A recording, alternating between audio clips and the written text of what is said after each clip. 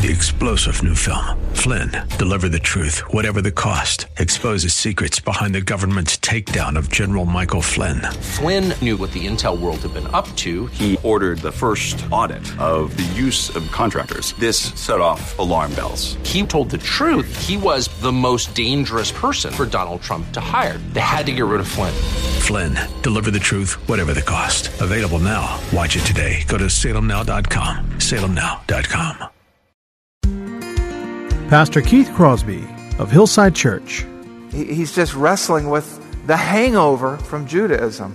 But these are all believers. Nobody's doing anything immoral.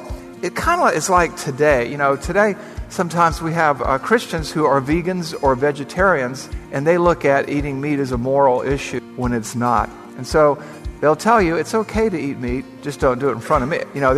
And there's kind of sometimes you perceive they may be looking down on you. And it's warning against that type of behavior. I can see the promised land, though there's pain within the plan. There is victory in the end. Your love is my battle cry, the answer for all my life. Every giant will fall, the mountains will move. Every chain of the past you've broken into. All the fear of the lies, we're singing the truth, that nothing is impossible with you. Oh, nothing is impossible. Hello and welcome to the Grace to Live radio broadcast with Keith Crosby, Senior Pastor of Hillside Church in San Jose, California. We are so grateful that you've joined us today for the broadcast. And as we always do, we would encourage you to follow along with us in your Bibles if you can.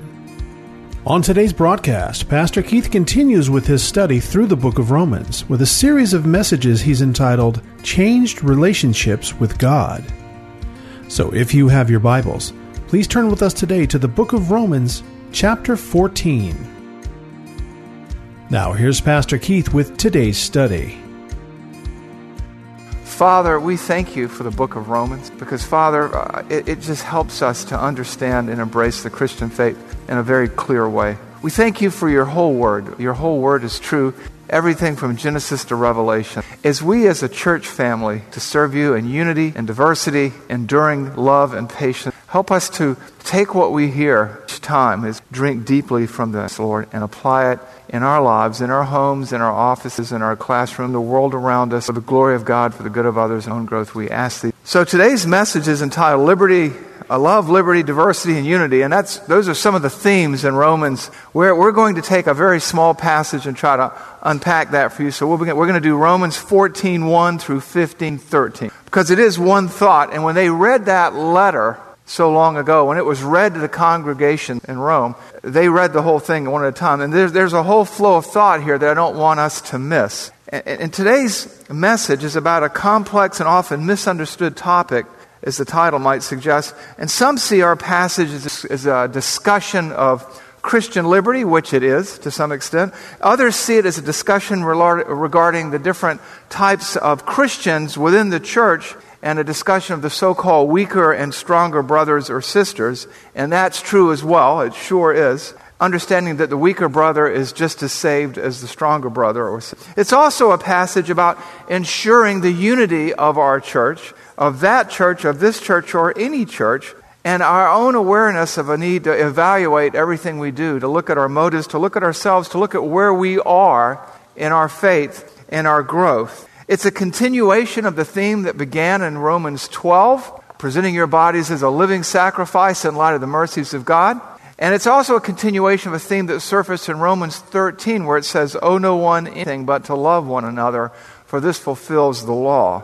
It is about an obligation. We are obligated to God to love our neighbor as ourselves. And it's also about some of the trying times that take place within the church. And I'll give you an example. I mean, we all have people custom made to drive us crazy. It's like God purpose-built this individual to do that. And one such individual was one of my associate pastors in Green Bay, Wisconsin. And I loved him. We worked together. We knew each other for 12 years. We served together for 8. And this is where I'm not sure whether I was the weaker brother or the stronger brother. But he would be talking, or he'd be preaching. He'd go, well, irregardless. And I would be going, there's no such word as irregardless. It's regardless. That's what it is. Don't say that when you get up in the pulpit next. He'd be then, oh, thanks. He went and checked his Webster's Collegiate Dictionary. He's right. We'd be in a meeting and he'd say, and irregardless. And I would be like, I am going to. And so I began to wonder if he was the weaker brother or I was the stronger brother, the way I was responding to him. Right? And this is what we're going to get into in our passage today. There are people within the church that differ with us in a number of ways. Sometimes it's spiritual maturity. And in this passage we're reading about, the weaker one isn't somebody who's not saved. It's a born-again believer who's at a different place in his or her faith than you might be. And it's how we respond to them. Because when you look at the history of the Christian church and the history of the Christian church in America, there have been all kinds of spirited discussions, differences, sometimes arguments over things like the length of hair or the occasional glass of wine or playing cards or what types of movies someone should or shouldn't see or social media transactions or hymns that we should or shouldn't be singing or what kinds of instruments are allowable and should not be played, or is the Sabbath Saturday or Sunday and should we eat pork? All kinds of discussions. Some people think Calvinists are going to hell. Some Calvinists think Arminians are going to hell. It's all kinds of crazy discussions. Some of them serious, some of them irrelevant. And what this passage really kind of does is encourages us to reset our batteries, reboot our understanding, do they still do Control-Alt-Delete? Anyway, and to think about what we think about and the way that we think about certain things and the way that we treat others who differ with us. Now, don't misunderstand me. What I'm going to be teaching today isn't that we just overlook every difference, because there are some significant doctrinal differences that cannot be overlooked. At the same time, we need to understand that there are some things that just don't matter, the scheme of eternity, and that your weaker brother or sister may grow out of these things, but our goal is to help them grow. Right? We have the whole credo here: be one, build one. Right? Be one, bring one, build one. And this is the build one aspect of it. So Romans 14 is all about this. Now, let me give you some background. Paul is writing to the church in Rome. It's not a church that he planted. Somebody else planted it. He's coming there as an apostle. As far as we know, they never had any apostle teach there prior to him.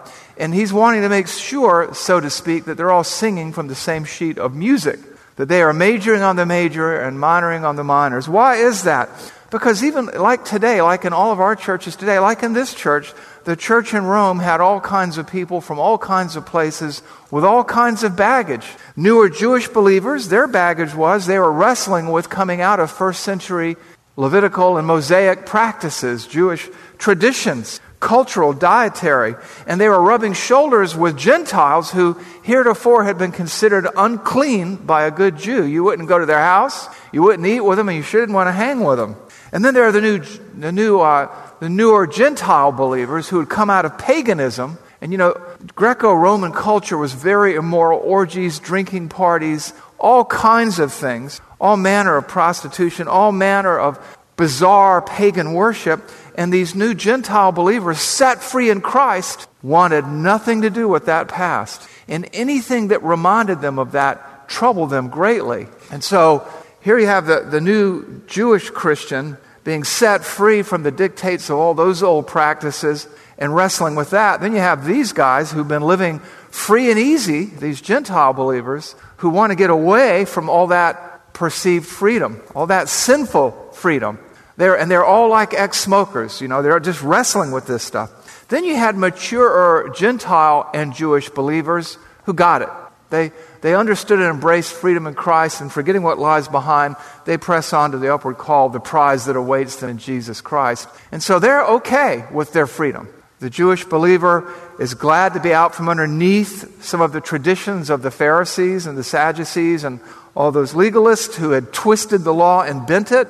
And the Gentile believers were glad they were free from sin, death, and hell, and no longer given over to the addictions and the predilections of the past. And so in their freedom, they're bumping into the new believers, Jewish or Gentile, who are wrestling with stuff, and there's bound to be friction. And there was. Then you also had the peculiarity of Jewish-only churches. There were Jewish Christian churches that basically had Jews, and they pretty much worshipped in Hebrew. And then you had Gentile churches that worshipped in Hebrew or, in Latin or Greek or whatever, and they were made up of non-Jews.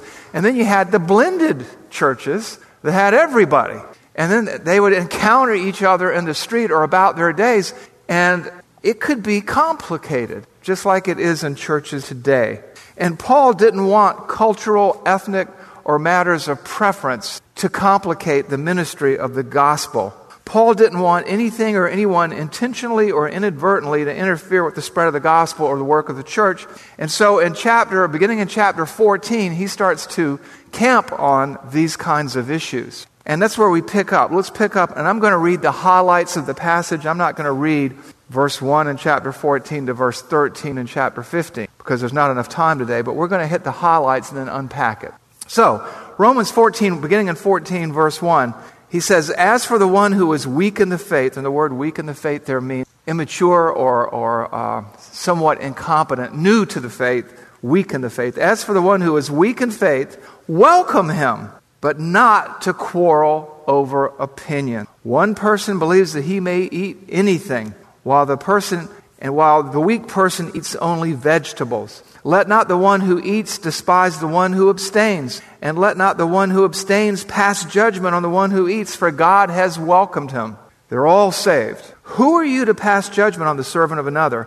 It is before his own master that he stands or falls, and he will be upheld, for the Lord is able to make him stand." It's talking about the security there of all these believers from all these places, at all these different places in their maturity. In these first 4 verses, Paul sets the very gracious tone for the passage and its discourse. If you've read Galatians, which some say is the Cliff Notes for Romans, Paul comes out swinging because they should know better, and they've rejected the real gospel. They're flirting with returning to Judaism, and he's got no patience with that. If you've read 1 Corinthians, he's got no patience with their unruly behavior. But what he's dealing with here, very gently and very kindly, are good people, God's people, who are just trying to make sense of their existence through the lens of Scripture. And they've got all this baggage, cultural, ethnic, and otherwise, that they're just trying to work through.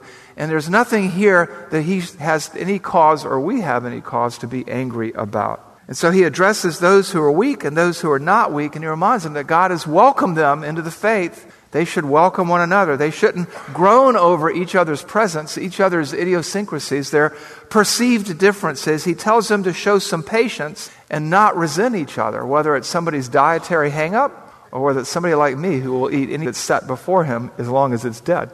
And sometimes those who abstained from meat did so for good reason, because they had participated in all kinds of pagan sacrifices, and they were afraid it might have been sacrificed to idols, and they're like ex-smokers. They don't want to go back there. And sometimes it's a Jewish person who's abstaining from meat because he's just wrestling with the hangover from Judaism.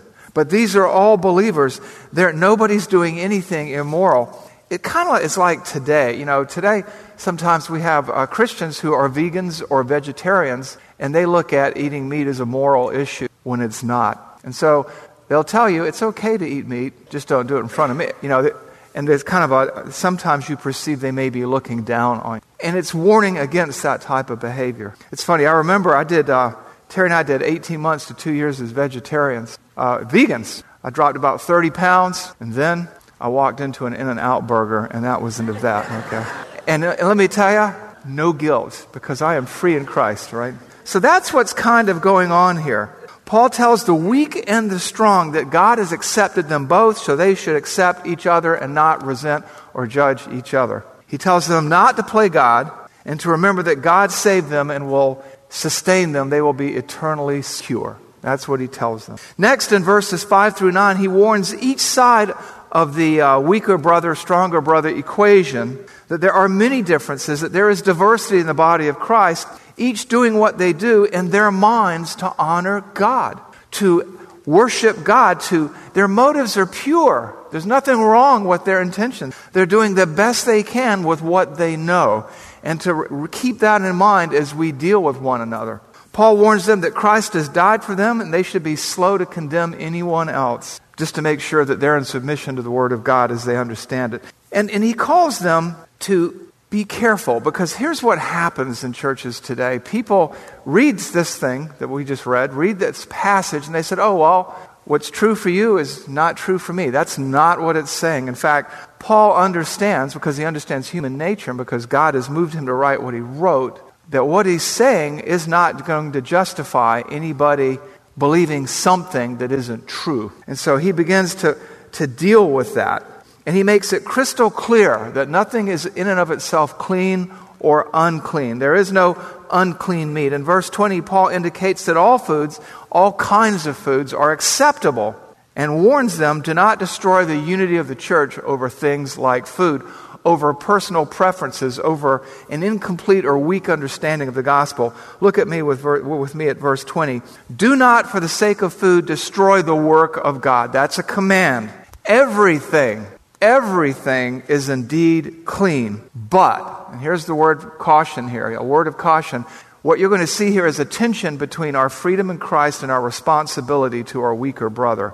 But it is wrong for anyone to make another stumble by what he eats. It is good not to eat meat or drink wine or do anything that causes your brother to stumble. The faith that you have, keep between yourself and God. Just having the freedom doesn't mean you have to exercise it all the time, willy-nilly. Then what does he say? Blessed is the one who has no reason to pass judgment on himself for what he approves.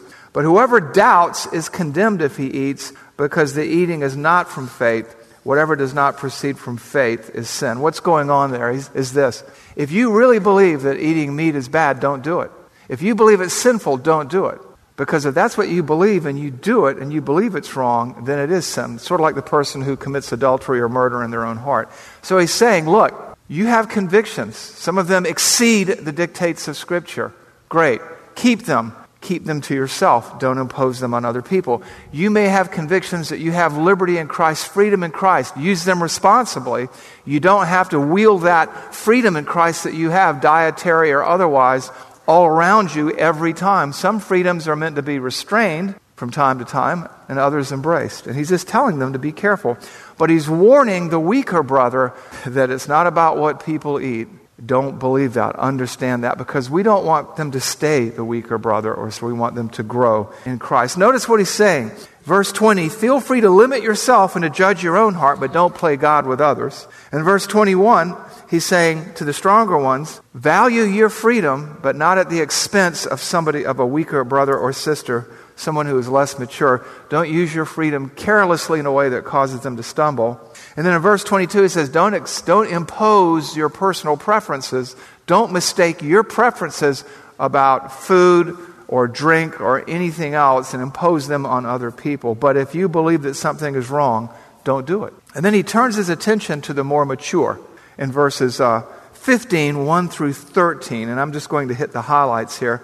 He says this, we who are strong, we who are mature, have an obligation to bear with the failings of the weak and not to please ourselves. It's not about us. It's about loving God and our neighbor as ourselves, particularly our Christian. He says, we who are mature, we who are strong in the faith, owe no one anything but to love one another. We studied that in chapter 13. That obligation word has the same root word as that.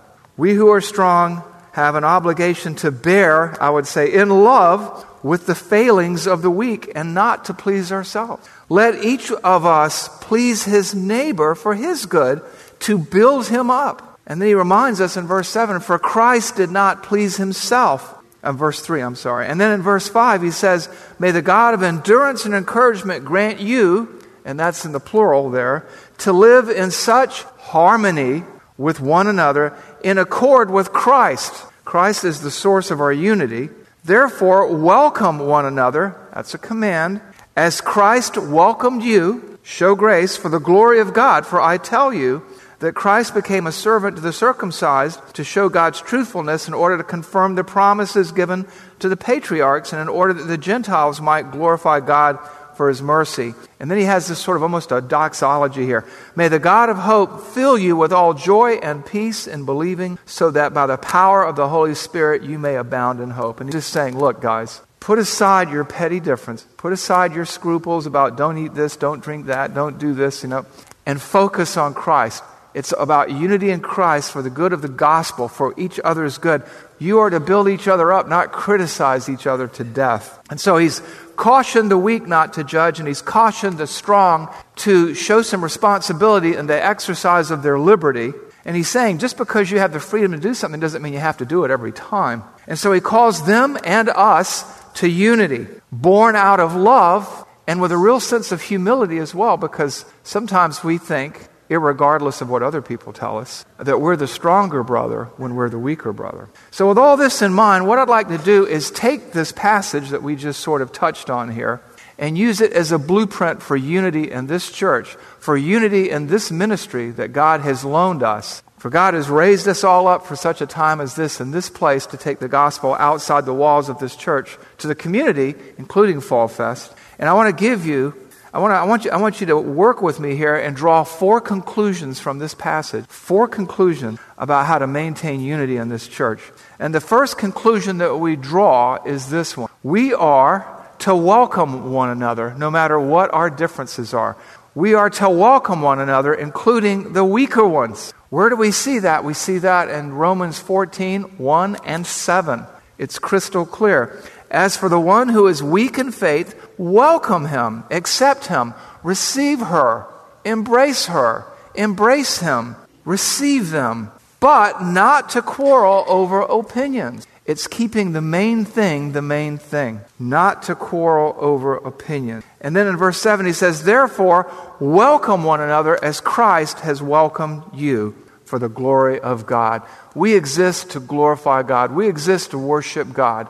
And we need to be tolerant. I hate that word today because it's so overused in our culture. But we need to be tolerant. We need to welcome. We need to be accepting of one another, warts, scars, and all. Because we all come from different places. We're all different ages. We're all different ethnicities. And all of us bring a little baggage to the table. But that baggage should never blind us to our mission, to our life's purpose in fulfilling that great commission. If our cause is Christ, then our motive is love. Now, we're not to be conformed to this world, but to be transformed by the renewing of our minds so that we can live out and demonstrate what is the good and perfect will of God. We will be concerned about the glory of God and the good of others, not our own preferences about wine, food, meat, whatever it is. The length of somebody's hair, what movie they watch. Do they watch the NFL on Sunday? Do they watch the NFL at all? No one is to resent anyone on things of a minor nature. It's not a license for sin. It's a call to unity. It's a call to patience. It's a call to humility. It's a call to Christian love. Paul writes in verses 2 and 3. Let's look at it there. One person believes he may eat anything, while the weak person eats only vegetables. Let not the one who eats despise the one who abstains. Let not the one who abstains pass judgment on the one who eats, because God has welcomed him. What's up? Why are we to welcome one another? Well, the answer is found in verse 3. Let the one who eats not despise the one who abstains. Let not the one who abstains pass judgment on the one who eats, for God has welcomed him. Look at verse 4. Who are you to pass judgment on the servant of another?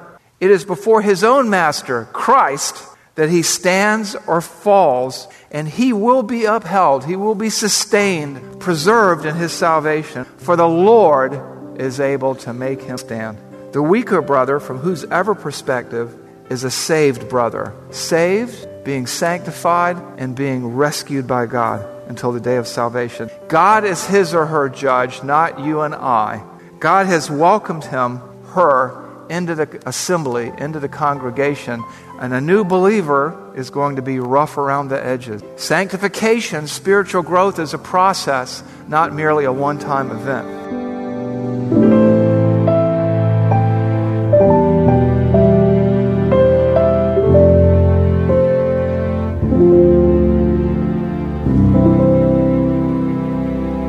Pastor Keith Crosby on today's edition of Grace to Live.